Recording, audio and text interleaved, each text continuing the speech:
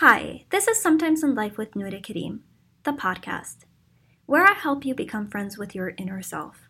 I believe everything starts with a healthy heart, and in this Ramadan series, called What I Learned, we're going to engage our hearts in hopes to help close the gap between how we see ourselves and what Allah told us about us in His book. I got some really exciting things to share with you guys and in the next couple of days about the mind and the heart in the Quran. You know the ayah? فَتَكُونُ لَهُمْ قُلُوبٌ يَعْقِلُونَ بِهَا. So there's a whole debate and a whole study. People have been studying for a long time whether God meant in this verse, in this Quranic verse, the hearts and the chest, or did it mean the brain? So basically what the ayah says is فَتَكُونُ لَهُمْ قُلُوبٌ يَعْقِلُونَ بِهَا. So they would have hearts that think. So they could have hearts that they can think with. And there's this whole debate whether they meant the hearts and the chest, or they meant the brain, and it was just a metaphor. God just used the metaphor, the heart. So there are some people that say, no, the brain is the one that does the thinking, and the decision making therefore must mean the head, the mind. And then there's other thoughts that say that no, he means the heart. Why else would he use the word heart if he didn't mean heart? And there must be some sort of connection between the heart and the mind. And the interesting part is, like, if you go down the ayah, it says, أو أذان يسمعون بها فإنها لا تعمى الأبصار ولكن تعمى القلوب التي في الصدور. So they should walk on earth so they can have hearts that they can think with and ears that they can hear with, because it doesn't blind the eyesight, but it blinds the hearts that are in the chest. So some people say, okay, God said in the chest, so it must mean the heart itself, something within our chest. I'm not here today to tell you guys which one is the correct one. I don't know enough to do that. I'm not qualified for that. I'm just here to share with you guys what I learned. So there's something really interesting that I learned in the last few years after finishing my certification in conversational intelligence, which is all about the neuroscience of the brain in conversations. So what happens inside of us, especially neuroscience-wise, as we're having different types of conversations. And then my job is to basically help create more conversations that expand people, relationships, cultures, businesses, and reduce conversations that trigger judgment, shame, and all those other kind of conversations that we tend to avoid, that tend to make us feel crap about ourselves and about our relationships and the place that we work in. And I'm going back to the subject. So what I learned is that the heart has a brain. We have nerve cells in our hearts, neurotransmitters that are sending سيالات عصبية, waves of information from the heart to the brain. And there's actually way more information going from the heart to the brain than from the brain to the heart, which is fascinating. And in neuroscience, we call it the heart brain. So you have the brain and the different parts of the brain, and we talked yesterday about the prefrontal cortex, الناصية, and then the amygdala. And then you have additionally other parts that all come together to make us and how we make decisions. And one of those parts is the heart brain. When I hear this study, it makes me feel like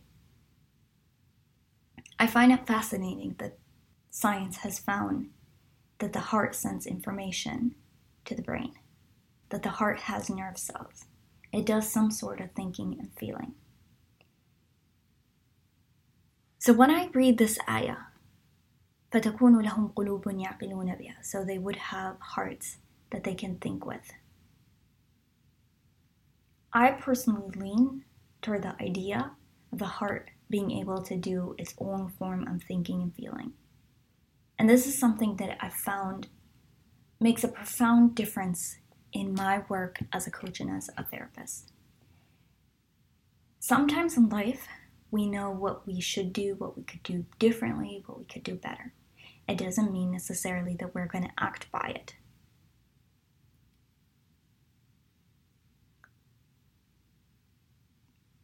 I might know something in my head, in my brain, but it's not until the heart is convinced with the idea will I actually create a shift or a change. This is why I think it's important for people, myself included, to engage with people that would engage our hearts. That could be a therapist, that could be a coach. That can help engage the heart in the conversation. It's not only about learning about the how-tos, how to do this, 1, 2, 3 steps to do this. Even podcasts, they have a lot of information, and they're useful information. Yet there is a different type of conversation that can only happen one-on-one, where you're engaged in the process. Does the heart really get engaged? Can you really rewind all narratives and find what's holding you back and be able to give it what it needs to be convinced with what you're looking for, with what you need? Let's give an example. So you meet someone that has a lot of information about how to work out, how to eat right, when to sleep, what to do when, what foods have different calories and how much, and blah, blah, blah. And they have all of this information. Yet when you look at their lifestyle, you can tell, okay, this person hasn't worked out or hasn't eaten healthy for a really long time. This person probably has a lot of information in the mind. And we're not acting by it because the heart isn't convinced, it's not engaged in the process. So there's a lot of information in our mind, but it hasn't gotten to the heart. And the heart usually, here is where action starts to happen. Here's where shift starts to happen. Here's where change happens. It does not and it cannot happen without the heart. You might have as much information as you want and you can keep learning more, but it's not going to matter if the heart isn't engaged in the process. فَتَكُونُ لَهُمْ قُلُوبٌ يَعْقِلُونَ بِهَا. So they can have hearts that can think with. The heart is going to be the one that actually activates that change.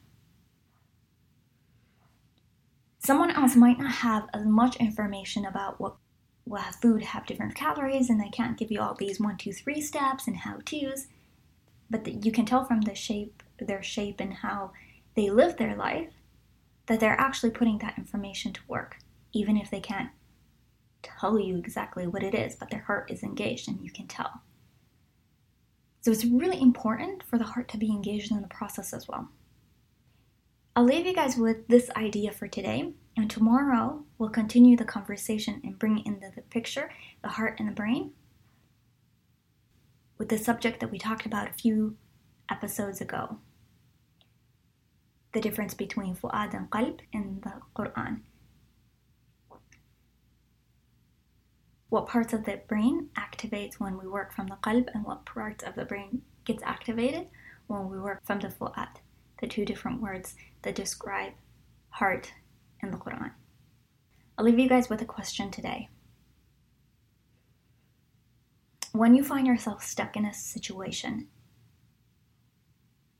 whatever situation it might be, and you feel yourself stuck in the heart, you might know what you need to do, you might know what you should do, but you're having a hard time doing it. Here's a question to help you engage your heart in the process. What does my heart need in order to be convinced? This question will help you start the conversation that you need to have in order to engage your heart in the process, to align your heart and mind. Because when your heart and mind are aligned, that's where you'll be content and satisfied. When they're not aligned, that's when all the tanaqudat al-dakhiliya, all those inner conflicts start to happen. So when you find yourself in a situation where you know kind of what you should do, but you're having a hard time doing it, ask ask yourself the question, what does my heart need in order to be convinced?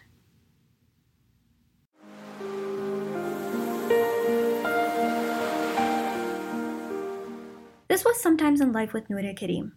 Subscribe to the channel and share with family and friends. I will be uploading one podcast every day for the next 30 days of Ramadan. I'm glad you're here. Thank you for listening, and I'll see you next time.